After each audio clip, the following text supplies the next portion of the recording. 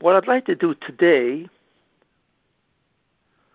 you know, there's a comment that I wanted to make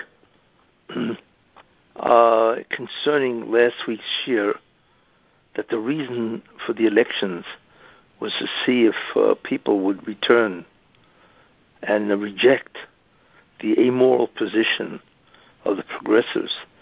And they had their chance with the elections and so on. But at least, apparently, the House is now Republican, conservative. So hopefully that is a good sign, because hopefully they are now going to launch tremendous amount of investigations against many areas of the country that really have committed tremendous atrocities. The January 6th committee, in terms of them, the DOJ, Department of Justice, and the FBI, that really have politicized those organizations. So hopefully that is a good sign that maybe, the Russian does allow some aspect of America to try to redeem themselves. Yeah, that's important. That somehow there is an aspect of the country that has power, which is good. Hopefully that will, in some way restore, or perhaps even expose Biden and his family for all the criminal activities that they've done, and so on, Because what Biden has done by taking bribes and so on is not merely bribes. It's also, again, he's taken bribes from an enemy country, and that is called treason. So it's far more than just impeachment. It's really treason, and so on. Well, let's see what happens. In any case, this year should be a merit for the health and success of the families of Regina Bas Yosef Reuven and Yeshaya ben Yisrael, Benjamin Wolf ben Tzvi and Baruch ben Benjamin Wolf. Now, what I'd like to do, what was that? Refuah Shlema for Rina Bat Sol. And also a Refuah Shlema for Rina Bas Sol. Sol. And Shema for Abraham ben Ansel and Sarah Nina Bat Emma. Okay. Yes. Everyone. Yes. Everyone. Amen. Okay. This week, as Parshas told us, and I have obviously spoken extensively about the story of Yaakov and Esav, especially in terms of the current events. So, since this week is Parshas told us, which is the birth of Yaakov and Esav, I think it'll be interesting to examine a very interesting aspect of the Chumash. And what's interesting is that the narrative that is given over in the Chumash, especially in Bereshis, is really multi-layered. That means you could read the Chumash on one level, the narrative, and of course it has the events that are occurring. But what is also interesting about a parsha in the Torah is that there's a second layer, a hidden layer of the real story. And what is interesting is that the words that describe the upper layer are the same words used to describe the hidden story. That's very unusual. So I thought it would be very interesting as a demonstration of what this means. It's what the hidden story really is, you see. So I thought that would be very interesting. Now, what I want to do first is, because what I'm going to say is going to be very surprising to most people, because most people have never heard of who Esav really is. Obviously the Torah describes him as a tremendous rasha, which he is. But there's something very interesting going on. And like I said, it has special relevance today in terms of current events. So what I'm going to do is read the Ramchal himself, what he says. because, you need credibility for these ideas. So I'm going to read a sefer called Kin'as Hashem Tzavakas, okay, the jealousy of the Lord of hosts. That's the name of the sefer. The one who wrote the sefer is Rabbi Moshe Chaim Luzzatto, and it is in the there's a green sefer called the Ginzi Ramchal, okay, and in the Ginzi Ramchal there's this sefer called Kin'as Hashem Tzavakas, and it is on page 111, Kuf Yud Aleph. So I'm going to read it and explain, and from there, that basic idea that the Ramchal brings down forms incredible understanding, not only of what happened then, thousands of years ago, but also even today, because it really forms the basis of what is going on. So the Ramchal starts a paragraph called Inyan Esav, the subject matter of Esav. So the Ramchal says, and I'm going to say it, what he says. And he says the following: Da, know, that the root of Esav at first was in Kedusha. That's what he says. That the real root of Esav, which is considered a tremendous rasha, really stems from tremendous holiness. That automatically begins to say, what's coming? But the Sfat Ramchal says it. So, Esav, therefore, his root was not in evil, but it was in tremendous holiness. And he even says where it was, Kabbalistically. So the Ramchal says, Gevuras Tferes of Zerampin. What that means is that, and it's important to understand, is that God created the world using certain forces, spiritual forces, of which we have no idea what they are. And there are 10 of them. And there are what's called the 3 upper ones. It's called the Gimel Rishonis, the 3 upper ones. And these forces create realities. So the upper 3 creates a reality called Olam Haba, the future world. Those forces are so sublime that they actually create the future world. You see, the lower 7, because remember there are 10, they create Olam Hazeh, which is this world, and this world actually consists of several sections. We live in what's called the Olam HaShofel, the lower world, which is the physical universe, right? Which is what scientists estimate is 13.7 billion light years. A light year is 6 trillion miles. The distance that light can travel in a year is 6 trillion miles, because it goes at 186,000 miles a second. So a light year is really a measure of not time, but distance, you see.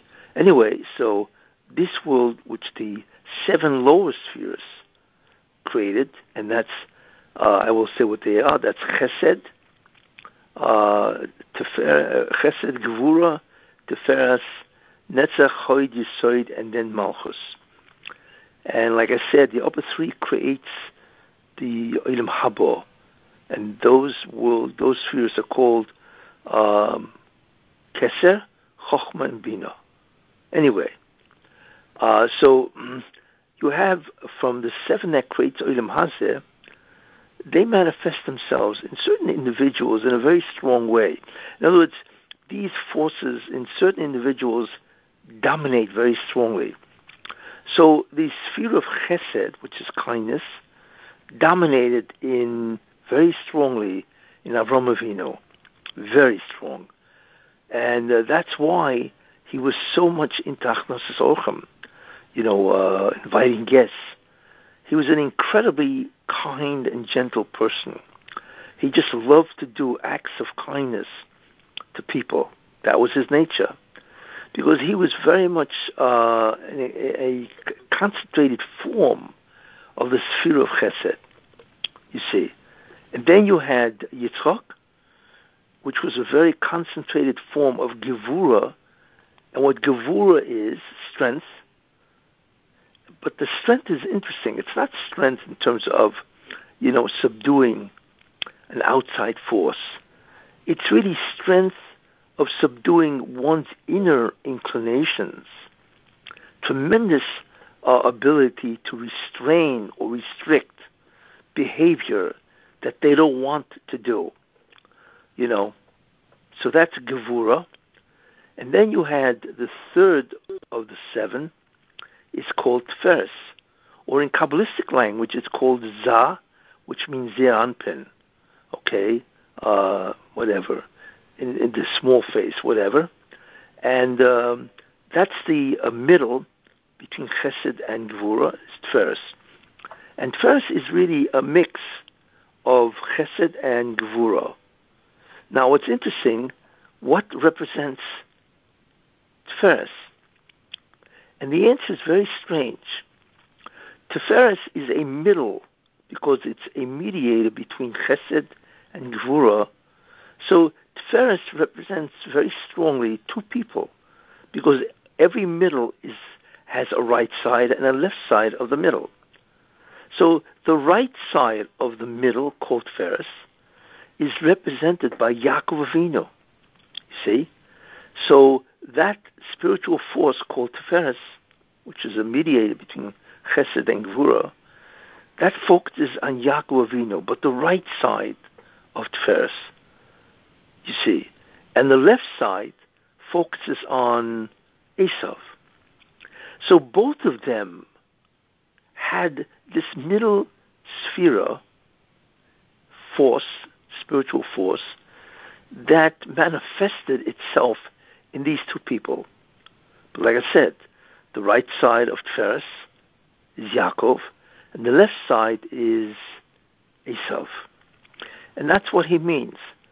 But now Esav, as I just said, has the origin of Esav, and that's what he means, that he originates from tremendous holiness, because Esav, his neshama, was connected to and tied to Tiferes, but the left side of Tiferes, you see, which is the side of Gevurah in Tiferes, you see. So therefore, Esav had tremendous internal strength, which is interesting. So therefore, Esav's origin, his shirish, as they say, his root, is connected to one of the three spheres, you see, but on the left side of the middle sphere. And therefore, his origin is a direct sphere. So he has incredible origins in holiness. And that's what the Ramchal is saying. You see, that's what it means that in the beginning he was connected, right, to tremendous holiness. I'm just explaining some of the Kabbalistic concepts. Okay? So the Ramchal continues, and he says, Perish, commentary, that Tiferes, right, is the mediator between Chesed and Gevurah, which is what I just said. Chesed is a sphere, what's called the right side, and Gevurah is the left side. That's a sphere. So Chesed is kindness, right, and Gevurah is restriction, strength, might, to control oneself. You see, so the Ramchal continues and it says, and from the right side, which I just said was Chesed, Yaakov Avinu emerges. In other words, his neshama is connected to the sphere, right, of Tiferes on the right side, which predominates with Chesed, right? And in the category or in the concept of the left side, right, Esav emerges. So what is interesting is that, remember, Yaakov and Esav, therefore, both of them emerge from the same sphere, except one emerged from the right side, Yaakov, and one of Tferes, and the other emerged from the left side of Tferes, right? And that's Esav. And then the Ramchal says, and that's why they were twins. Because we know Yaakov and Esav had completely different types of personalities. So how in the world can they be twins?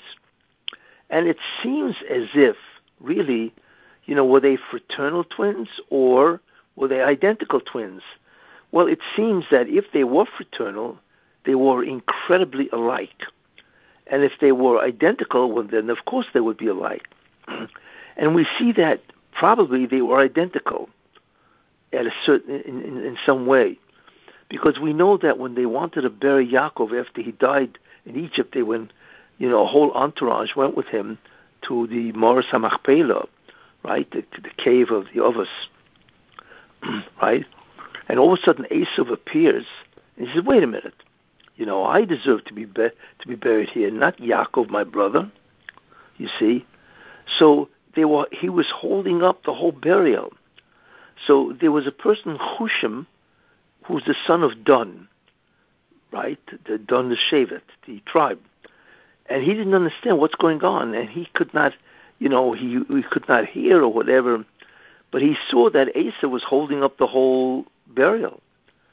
So he went behind Esav, and he cut off his head. He chopped his head right off. And the head of Esav, so it's a famous Chazal, bounced and went into the coffin of Yaakov, right? And it lies at the feet of Yaakov, also buried in the Moras HaMachpelah, the cave of Machpelah. Now, why did he go behind Esav to chop his head off? Because he couldn't look at Esav, because Esav looked just like his brother Yaakov. You see? So it was too much to bear that he was going to cut off his head, because it looked like he was cutting off Yaakov's head. So he couldn't bear it. In any case, he cuts off his head, and that's where it lies. So it comes out, interestingly, so therefore it seems, that Esav and Yaakov really in many ways were identical. In any case, what is interesting is that the head of Esav lies at the foot, or the feet, of Yaakov, and that is buried in the Moras HaMachpelah. Could you imagine Esav is buried where the Ovos and the Emos, the matriarchs and the patriarchs, are buried? It's astounding. You see?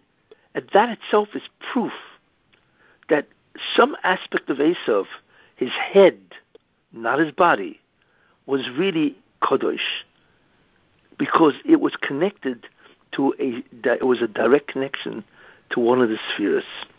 You see. But in any case, so this is what Ramchal says. And also it says a pasuk in Malachi, Haloi och Esav liYaakov. Behold, Esav is a brother to Yaakov. And this is before he became a Rasha. So therefore, this is the concept that Esav and Yaakov are really brothers, right? And they're both Kedoshim. In the beginning, they were holy people, both of them. Now that's an incredible concept, you see. And then it says, the Ramchal continues, because in truth, they were at one level in the beginning, you see. In other words, Esav was at the exact same level as Yaakov Avinu. Now we know, right, that Avram was an Ov, he was a patriarch, which is the root soul of the Jewish people. Right?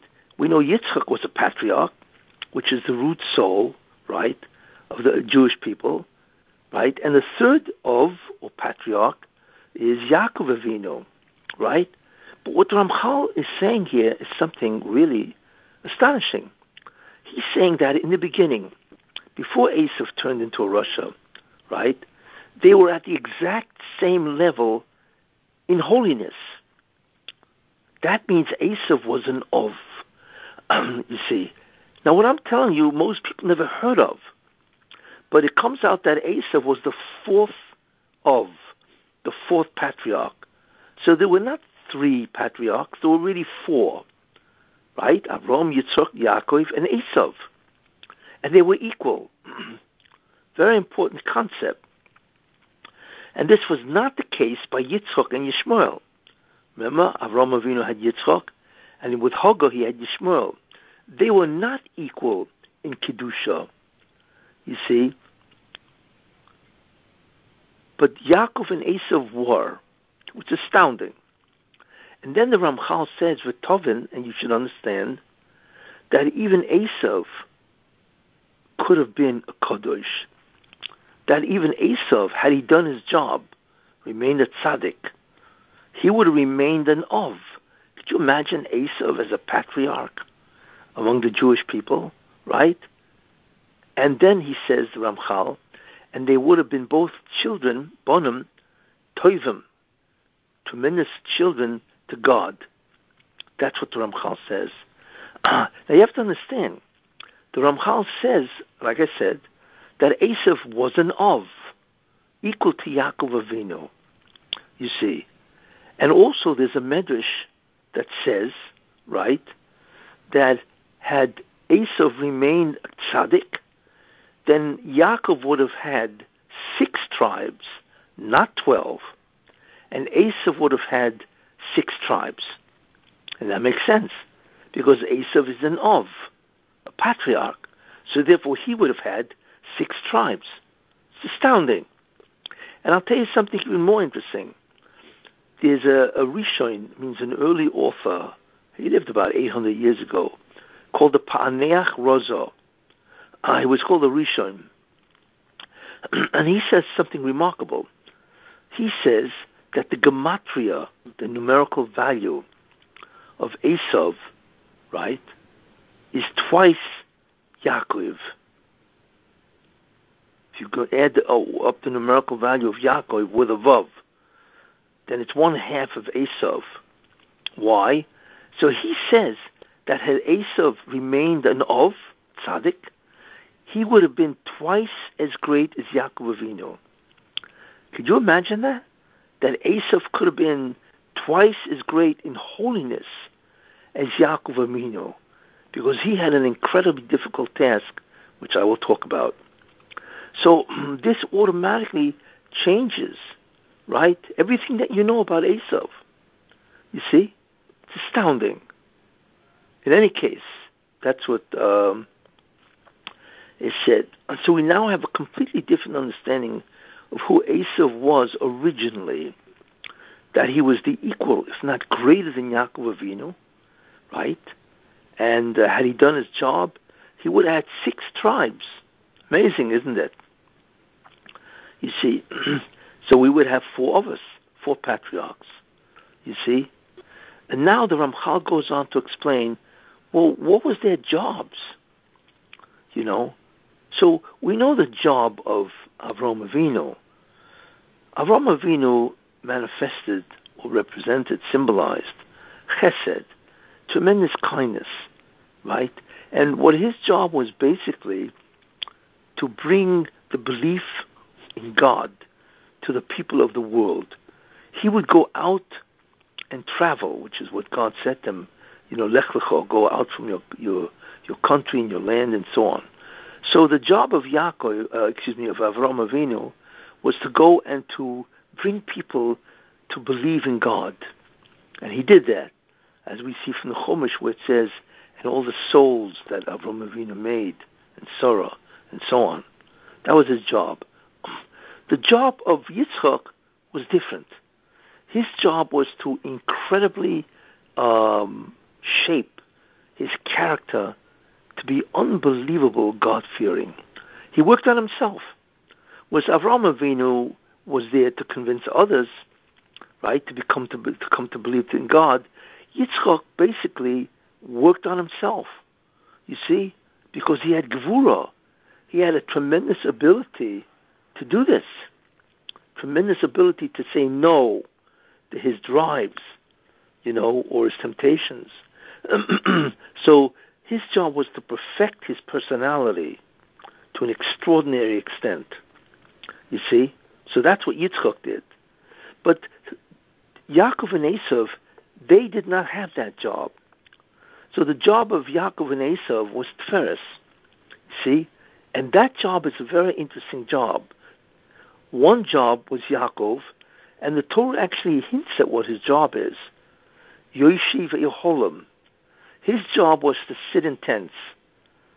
Now, what does that mean, sitting tents? It doesn't mean that he's a homebody. It means that he sat in his tent and learnt Torah. His job was to bring down tremendous amount of Kedusha, holiness, by immersing in the Torah itself. In fact, we find that when he fled after he took the brachas, the blessings, which I'll talk about, from Esav, he went to the yeshiva of Shem Ve'eva, right? And we'll understand why later, you see. So his job was to expand enormously the holiness and to bring down what's called a shefa, tremendous amount of divine energy or divine force to this world, you see, by immersing himself in the Torah itself. That was Yaakov Avinu's job. So that's called Hispashtus Kedusha, B'chol Madregos Seho, the expansion of holiness in all its levels. Because you have to remember, we only have a certain amount of Kedusha, holiness, that can come down from the spheres. And the job of a Jew is to bring down the rest. And that will automatically perfect the world, you see. So the world was really created, right, through the 10 spheres, but these spheres only gave out a limited amount of their divine energy.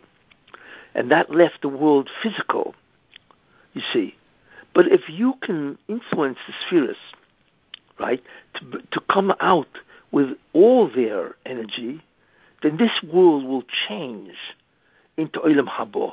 Yes, because the spheres are the triggers that will enormously transform this world into Olam Haba. And that is the job of the Jew. So that job is what Yaakov Avinu did, to bring Kedusha down to this world, you see. And that would be an incredible tikkun. So that's what his Pashas Kedusha is, to bring down holiness. That was the job of Yaakov Avinu, you see. Now, that was Yaakov. What was the job of Esav? Esav's job, right, was not in terms of bringing down Kedusha, but in terms of destroying the Satan. Because remember, there are two fundamental forces in the world. One is Kedusha from the spheres, and the other is a tremendous amount of what I always label the Zoyamo of the Satan. So how do you destroy the Satan? You see? So the job of Esav, which is very important, was to destroy the Satan. You see?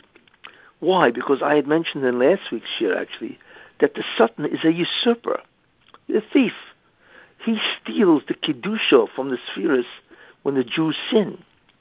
So therefore the job of Esav as a patriarch, which meant he had enormous spiritual strength, was to take back all the Kedusha of the spheres, which is called the sparks of holiness, to take it back away from the Satan and therefore obliterate the Satan. So it's a different job. It's sort of like the job of Esav was to clean the house of all the filth and the dirt. And the job of Yaakov is to decorate the house and bring in all the beautiful and fancy furniture in that sense. You see, so that was the job of Esav, to contend with the Satan, ultimately, and to subdue the Satan under Kedusha. How? By taking out all the incredible amount of divine energy, right, from the Satan that he would have taken because of the sins of the Jews. You see, so we have now two of us, Yaakov and Esav, and each one has a job in terms of the tikkun. The job of Yaakov in tikkun is to bring down holiness in enormous amounts, you see, and he did it by immersing in Torah, and that's what Yoshiv Yeholam means. And he would dwell in a tent. And the job of Esav, right, was to subdue evil, you see, in all its levels, you see. In other words, by taking away all the theft of the divine energy and bringing it back to the side of holiness. And that was the job of Esav, you see. But how would that happen? Well, that happens by not sinning. But more than that, if you enter the environment of evil and you withstand the temptation to do evil, then automatically you will weaken the Satan. Because number one, your Kedusha will go to you, but by remaining steadfast in your mitzvahs and so on, in the face of tremendous temptation, you take back the Kedusha that the Satan has. So we're looking here at two fundamental jobs, you see. So that was the job of Esav, to take back by remaining incredibly righteous. And that's why he was called Ish Sodeh, a man of the field. What doesn't mean that was his occupation. No. He was a man of the field means he would go into the world and be tempted, right, by all the temptations that the world has, and he would remain righteous. And in that way, he would make the Satan give up all the sparks of holiness, you see. So that was the job of Esav. Both of them labored in terms of the tikkun, you see. So this is the very fundamental basics of who these two people were, which I can tell you hardly most people never heard of. But I am reading the Ramchal. Now, the Ramchal continues and says, how was Esav able to do it? You see? Because what the Baruch Shem did, and this answers questions which I will ask, what the Baruch Shem did by Yaakov and Esav, or I should say by Esav, is that the neshama of Esav, who is an Av, is connected to the evil of the Satan. It means the Esav as an Av, a patriarch, is actually connected to the root of evil, which is the, if you want to call it, it's not really a neshama, the soul of the Satan himself. And that is why when Esav does something, it directly affects the soul, so to speak, of the Satan. So therefore it comes out that Esav was directly connected to the Satan. In order for Esav, his acts, to subdue the Satan and ultimately to destroy him, you see. And that is why he would actually have to be born connected to evil, so he could subdue evil by resisting the temptations, and that would destroy the Satan, you see. So his soul would actually have to come out of an evil place, the satanic domain, in order for Esau's actions to successfully destroy the Satan and to bring all the sparks of holiness of the Satan back into the Kedusha, you see. And that's a very important idea. So therefore that was the job of Esav. And the Ramchal is saying this. I mean, I'm reading from the Ramchal, you see. So we now have the understanding of the basis of who Yaakov and Esav really are. Very important. Now we can understand many questions, because the Parsha of Toldos is very difficult in many ways to understand. I'll give you one example. We know that, Rivka was pregnant with Yaakov and Esav. We know that, right? She was barren, and then they prayed, Yitzchak prayed, right? And she became pregnant, and all of a sudden she's experiencing tremendous pains. Like it says in the Torah, right? And the two kids, Yaakov and Esav, they are actually struggling with each other inside her uterus, right? So she doesn't know what's going on, and obviously it must have been very painful, right? And what she experienced is something interesting, that whenever she went by a place that was holy, for instance, right, then the one who would try to break out was Yaakov, because he was, as an embryo, which is incredible, he was attracted to the holiness of a place. And whenever she went past an Avodah Zarah, some place of idol worship, the one who would try to break out is what? Is Esav. So the question then becomes something which, if you ask somebody this question, it's very hard to answer. Could you imagine not an infant or a toddler, but an embryo, right, in a uterus, already has this Yetzer Hara, where whenever you go past a place of Avodah Zarah, idol worship, it tries to break out? We've never seen that before. How can an infant that isn't even born have this? It's incredible. So that's the first question you have to ask. This has never happened before. It's not even normal. The second question is if that he had this incredible Yetzer Hara before he was even born. So what do you want from the guy? The man obviously has no free will. How can he conquer this type of inclination, right, if he wants to break out before he's even born? He has no free will. He's finished. So why is he called a Rasha? Because he has no free will. It wasn't his fault. He didn't ask for this. So how in the world can you attribute evil to this embryo? Those are the two questions. Be interesting to see, if you ever ask it, what they would answer. But let me tell you something which I think is the answer. I mean, the questions are solid. Like I said, we've never seen anything like this, number one. And he had no free will. So why is he called a Rasha?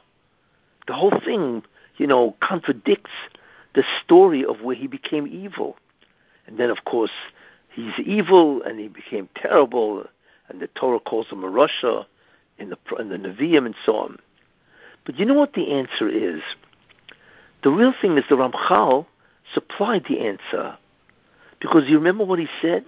In order for Esav to destroy the Satan, his soul had to be connected to the root of evil, which is the Satan himself. So automatically, it's not that he wanted to do evil. His temperament had a tremendous Yetzer Hara, because he's connected to the Yetzer Hara in order for him to destroy the Yetzer Hara. So that's why, from his birth, as an embryo, he's connected to the Satan to destroy the Satan. So automatically, right, it means that he's always trying to do evil, worship idols. Now, of course, he's not held guilty, because he's an embryo. He's not even bar mitzvah yet, right? So obviously, it's not that he committed a sin. The real question is, how in the world does an embryo have this kind of inclination? And the answer is, because since his job as a patriarch was to destroy the Satan, right? Ramchal mentioned that his soul was connected to the root of evil in order for together, if he would do an act which is a mitzvah, it would destroy the Satan by taking away the Kedusha that the Satan took because of the sins of Jews or whatever. You see? So the answer is beautiful. That's why. But he wasn't held guilty because he wanted to go to the Avodah Zarah. The real question is, where in the world is this inclination coming from? And that is the answer. Now you'll say, wait a minute. Okay, I can understand that if he's connected to the root of evil, fine. So I understand. This is why he's running to places of idol worship, because that's his temperament, right? But the question is, wait a minute. But what about when he's born, right? If he's born with this incredible Yetzer Hara, you see, where he's connected to the root of evil, even if it's to vanquish the evil and so on, then he has no chance of Kedusha. I mean, could you imagine somebody has a Yetzer Hara, tremendous Yetzer Hara? He's finished. It's like being addicted to heroin or fentanyl, whatever, right? How do you break away from that? Because that is his tendency, his proclivity, his inclination. And I will tell you something fascinating. Because Esav was on the side of Gevura, which is the left side of Tiferes, he therefore resembled Yitzchak, because the left side gives you the incredible ability to control, right, your drives. Tremendous, which is what Yitzchak had. And Esav had the same thing, because he was connected to Tiferes on the left side. Therefore, Esav can easily have controlled the Yetzer Hara because of that. And therefore, he could have controlled it, so he had free will. The fact that he didn't control it is because he freely chose to do evil. But not because he couldn't do it.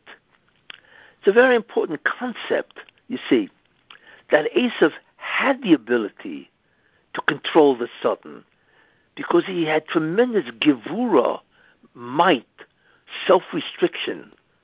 So therefore Esav did have free will.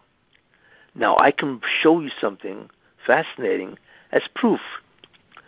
If you ask yourself, a person, one of the Esav's characteristics is that he was an incredibly arrogant person. Incredibly arrogant. I mean, he must have walked around with a feeling, that he was greater than everybody. And we know that. We see that from the Chumash, that he was an incredible Balgaiva. So if you ask yourself, what is the most difficult thing for a Balgaiva, somebody who has an enormous amount of ego, to do? And the answer is to submit to authority. Think about that. Somebody who has tremendous amount of arrogance has a very difficult time submitting to authority, because who are they to tell me what to do? I am greater than them. Therefore, it should have been that Esav would have incredible difficulty, right, submitting to any authority, which would include father, right? Keep it over aim. Today we see teenagers, telling their parents to jump in the lake.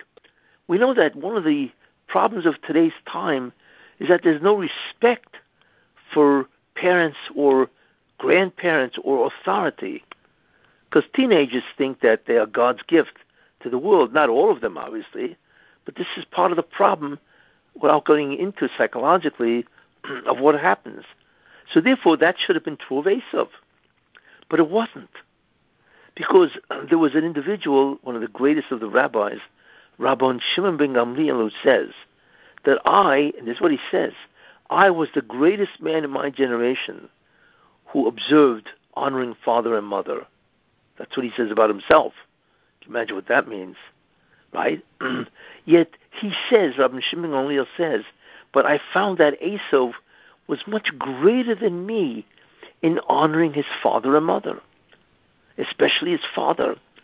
Esav had unbelievable respect for his father. In fact, he was the greatest man in the world. This is what Rabban Shimon Gamliel says. In fact, he was probably one of the greatest men who ever lived, in the extent of the honor that he gave his father, Yitzchak. It was boundless.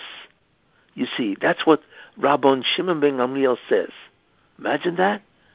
So we have to ask a question and say, wait a minute.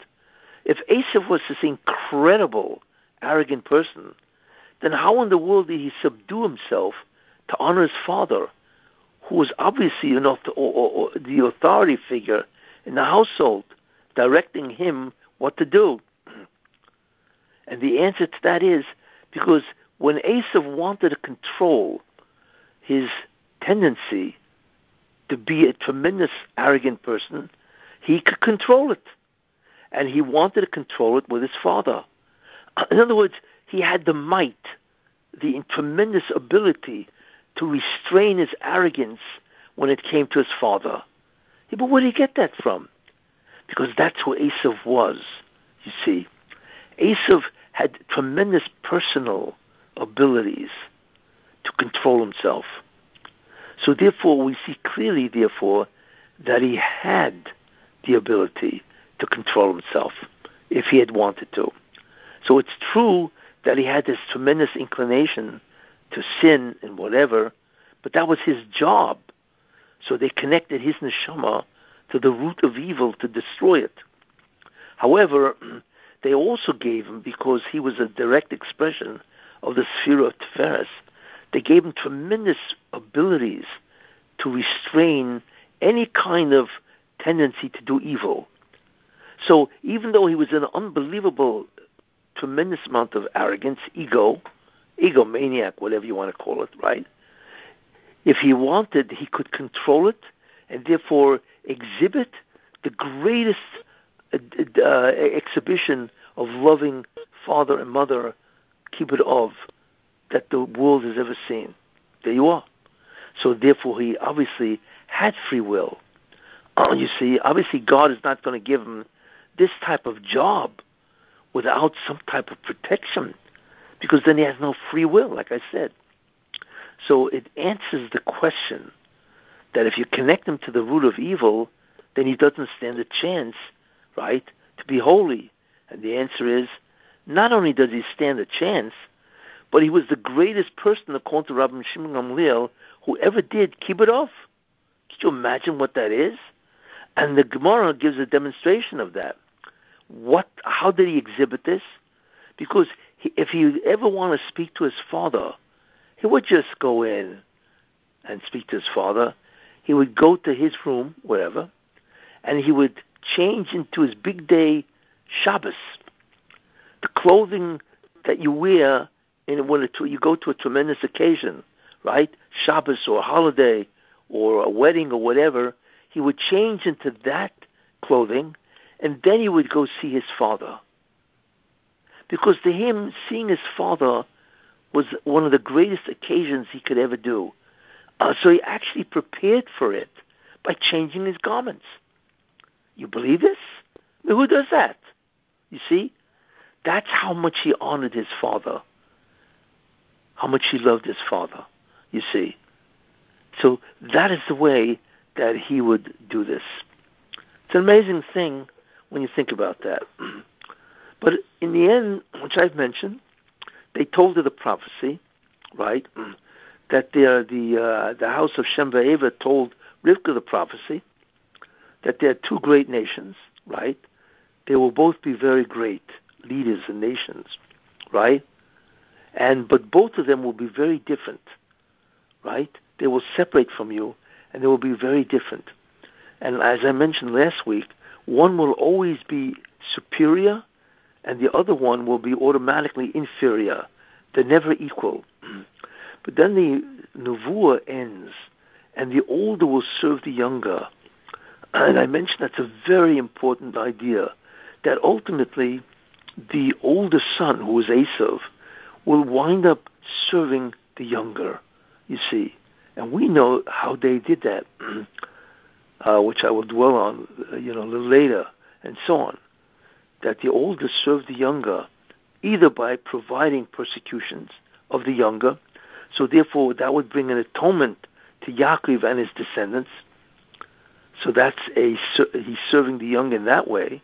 Or the older will do tshuva. He will actually repent, and he will assist, you see, the younger to do the tikkun.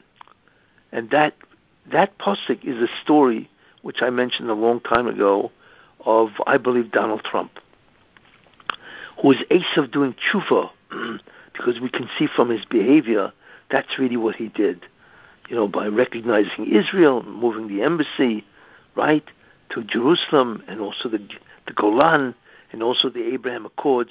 I mean, what he did was just absolutely amazing, because Trump is in many ways a symbol of Esav.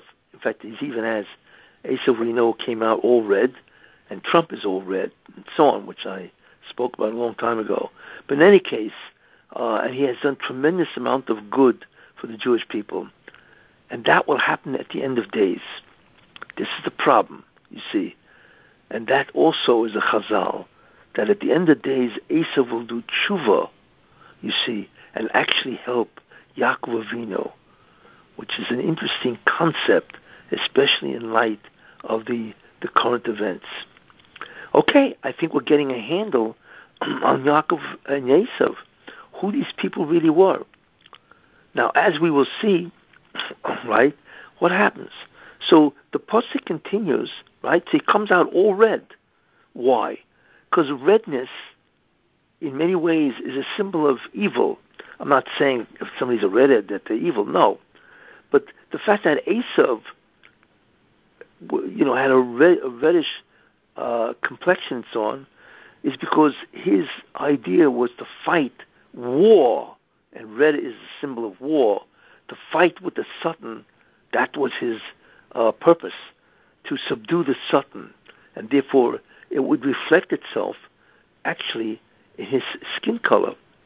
You see, so what is happening, right, is that they're both born, right, and they name him Esav, which is really very interesting, you see. And then it says, Vayigdlu hanaoram, and the youths grew up. So what Rashi says, which is interesting, is that Yaakov and Esav were equal. Before he was 13 years old, Yaakov and Esav were equal. Now, could you imagine Yaakov at 13 years old? He's probably an Eloi. He's a genius, right? And he's a tzaddik. I mean, we think of Yaakov Avinu when he's older.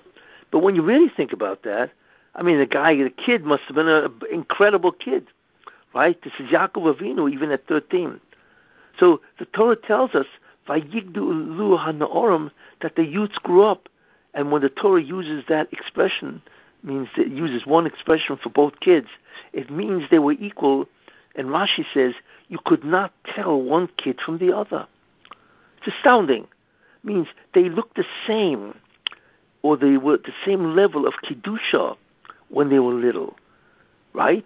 And that's, even though Esav had this unbelievable tendency, right, to do evil. Could you imagine how much he controlled himself? You see?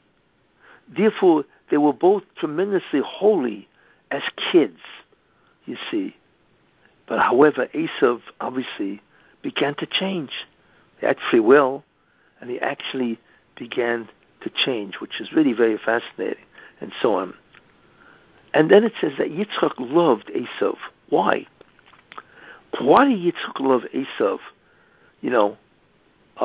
more than Yaakov? It's hard to know if he loved him more than Yaakov, but he certainly had a soft spot, very big soft spot, for Esav. And the answer is because the job of Yitzchak also was on the side of Gvura. He also had tremendous abilities to restrain and restrict his behavior, you see, because that was his job in the tikkun process, to perfect his personality, you see.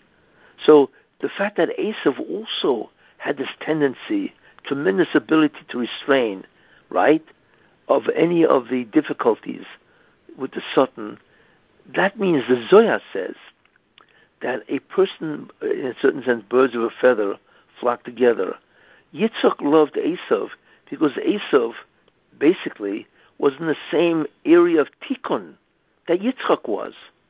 So Yitzchak realized that Esav, in a certain way, right, is a continuation of the avodah, the work, the service of Yitzchak. So that's why he loved Esav more. You see, because Esav was a reflection and a continuation of the job of Yitzchak.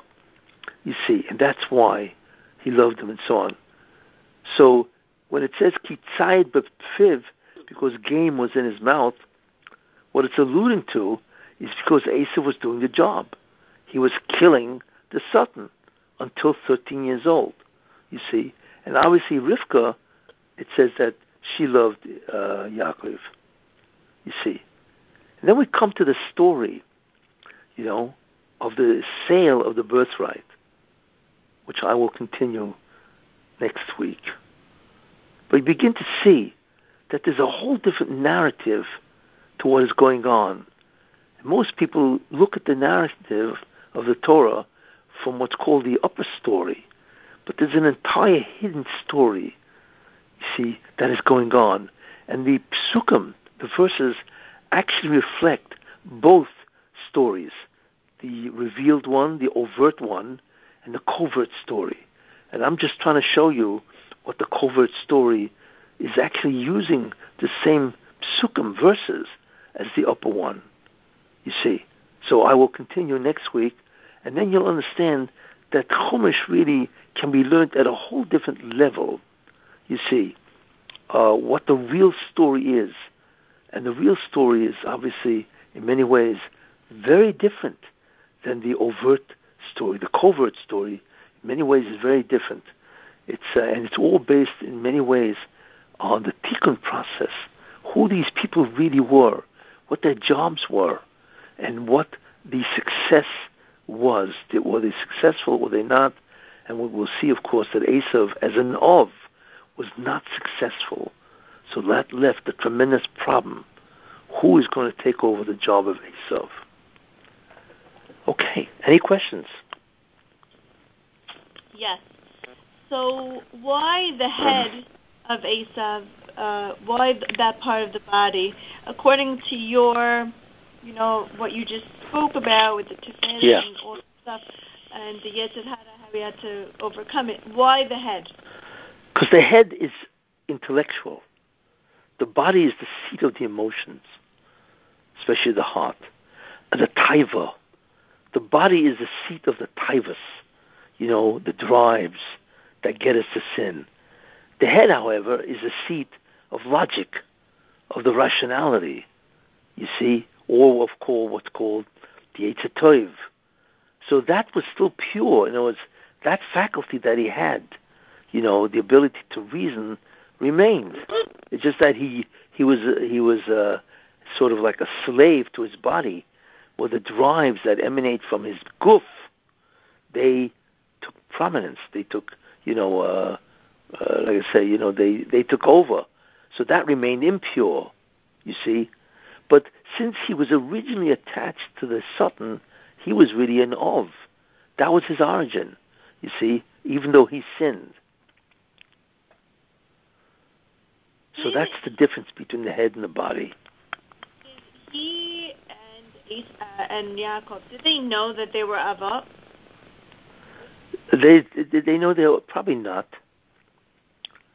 I mean, they knew that, Yitzchak is their father, and so on. It's hard to know what they knew. I'm sure Yitzchak, in a certain sense,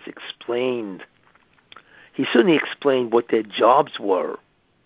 To Yaakov, you have to sit and learn. Not that Esav didn't learn, but he was predominantly a person that liked to go outdoors. Today they would call Esav an outdoors man, and Yaakov is a homebody person, right? So they certainly knew what their job was, but did they know their root soul? Did they know what their job was in terms of the spheres and the tikkun process? Hard to say. I'm sure at a certain point they did know. You see, actually, it is true that at a certain point they did know, which I will explain next week. You see. Do we know what was the first thing that turned Esav to start following his Yetzer Hara? We don't. I'm not aware, what was the turning point. But we do know that 13 years old was the turning point. We do know that. You see. That was a turning point. But what we find Chazal say is that when he did become evil, he was 13, but he concealed it, right, from Yitzchak and from Avram Avinu. And at 15, he didn't conceal it anymore. He just became openly evil. So we know that in those 2 years, he concealed it, right? But at 13, he became a Rasha. That we do know. Yotzel Tarbetz Ro, it says, that he went out to do evil. So that we do know. Don't they say that when a boy is bar mitzvah at 13, the Yetzer Hatov comes into them? Right. So it doesn't make sense then. If he finally got the Yetzer Hatov, and now he's turning? Well, look, he had free will. This is what we find, which is interesting, that he had free will, you see. So, whatever reason he did that, that's what he did. And so on, Why he did that, like I said, we don't know. But like I say, he did become evil at that point, So does the Imahot have anything to do with the Sefirah also? The what? Yes. The women, the Imahot. They do, yeah. Because they are really, in many ways, composites with the others. That means the Sarah would have been also, she would have been part of the spheres of Avram, and Rivka would have been with Yitzchak and so on. So that is true. Except they are represented, by different aspects of the sphere. But they would have been part of the original spheres. You know what I'm saying?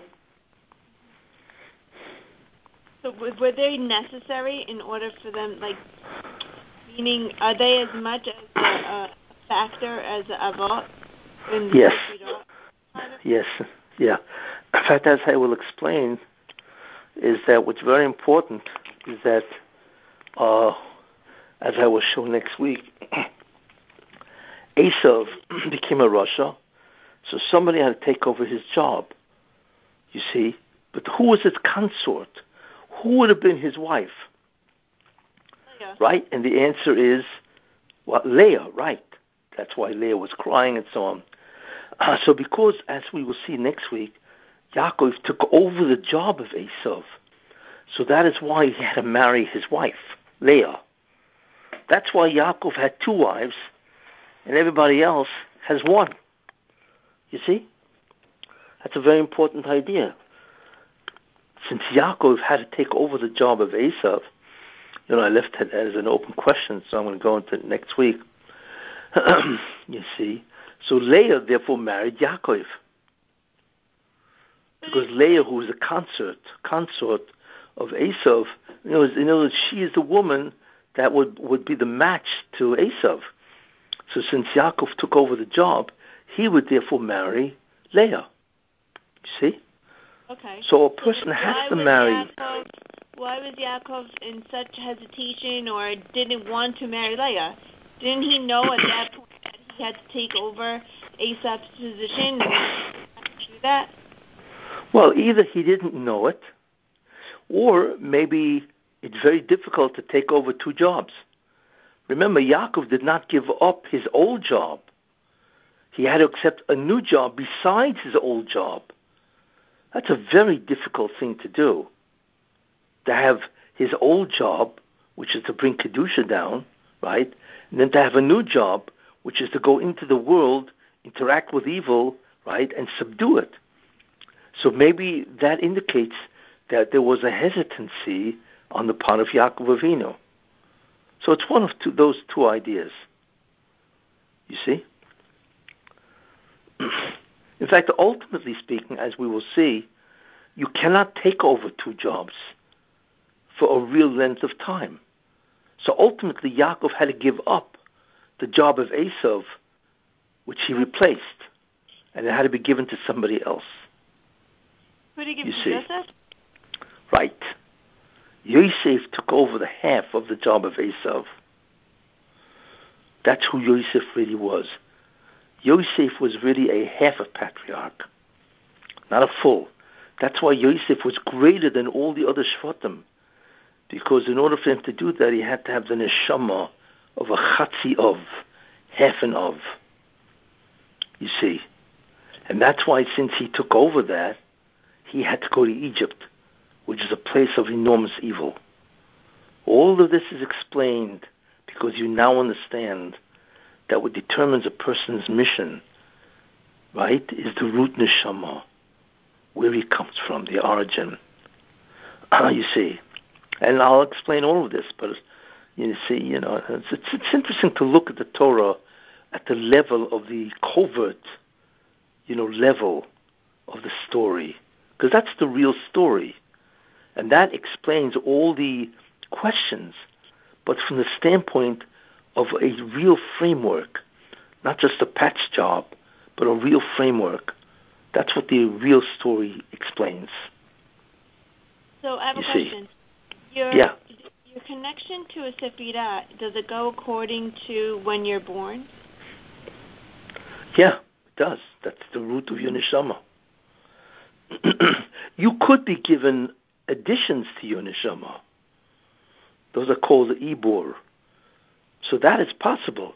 But there's always the basic root of where you come from in the spheres. You see. And how do you figure that out, or you just don't? You don't.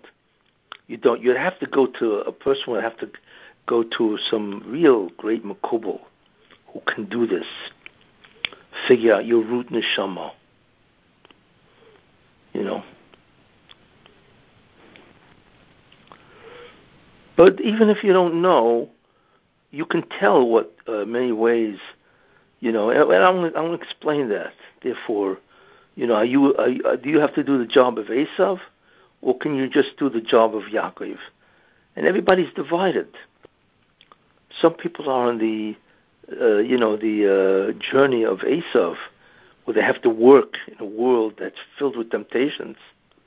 So they clearly are on that section. Then there are people who become Rosh Hashivas, you see, so they don't have to contend with the type of evil in terms of the environment. They just have to give a share. So they're clearly connected to a different route. So everybody's divided along that, continuum. Where are you connected to? So basically, also you could tell by where you're born, like in what kind of society that you're born in, community that you're born in, so that you would. Yeah, and you also can tell by your personality. Home, like sometimes you see it. If you're born in a non-religious home, then you're probably in the contender of Esav's. You know. That could be. Yeah, that could be. You know, or no, it also could be that you're not. You're really in the parsha of Yaakov, except you have to struggle to do it. Some people, it can be given to them with ease. Some people have to really struggle with that. It all depends on previous incarnations. Look, it's complicated. Where to find out where your root neshama really is. You know? So then how does Yosef become Mashiach ben Yosef? If Mashiach ben Yosef is really from the Yesod, right? No, what? the Malchut. Well, Mashiach ben Yosef is really from the section of Esav. That's really where it's from. So that's the root of Tiferet. But don't we say because you have to remember, Tiferes is the middle, but that means the ones below it, Netzach Hod Yesod, right? They're connected to Tiferes. Because Tiferes is higher than them. So ultimately, they all have roots in Tiferes. You see? So the Mashiach ben Yosef does have a root in Tiferes, except his full expression is in Yesod. You see? So it's more than just one Sphira.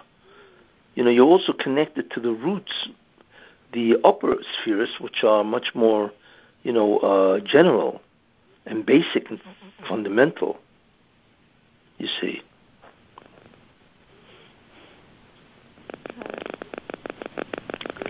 Okay. It's a very interesting way to learn the Chumash.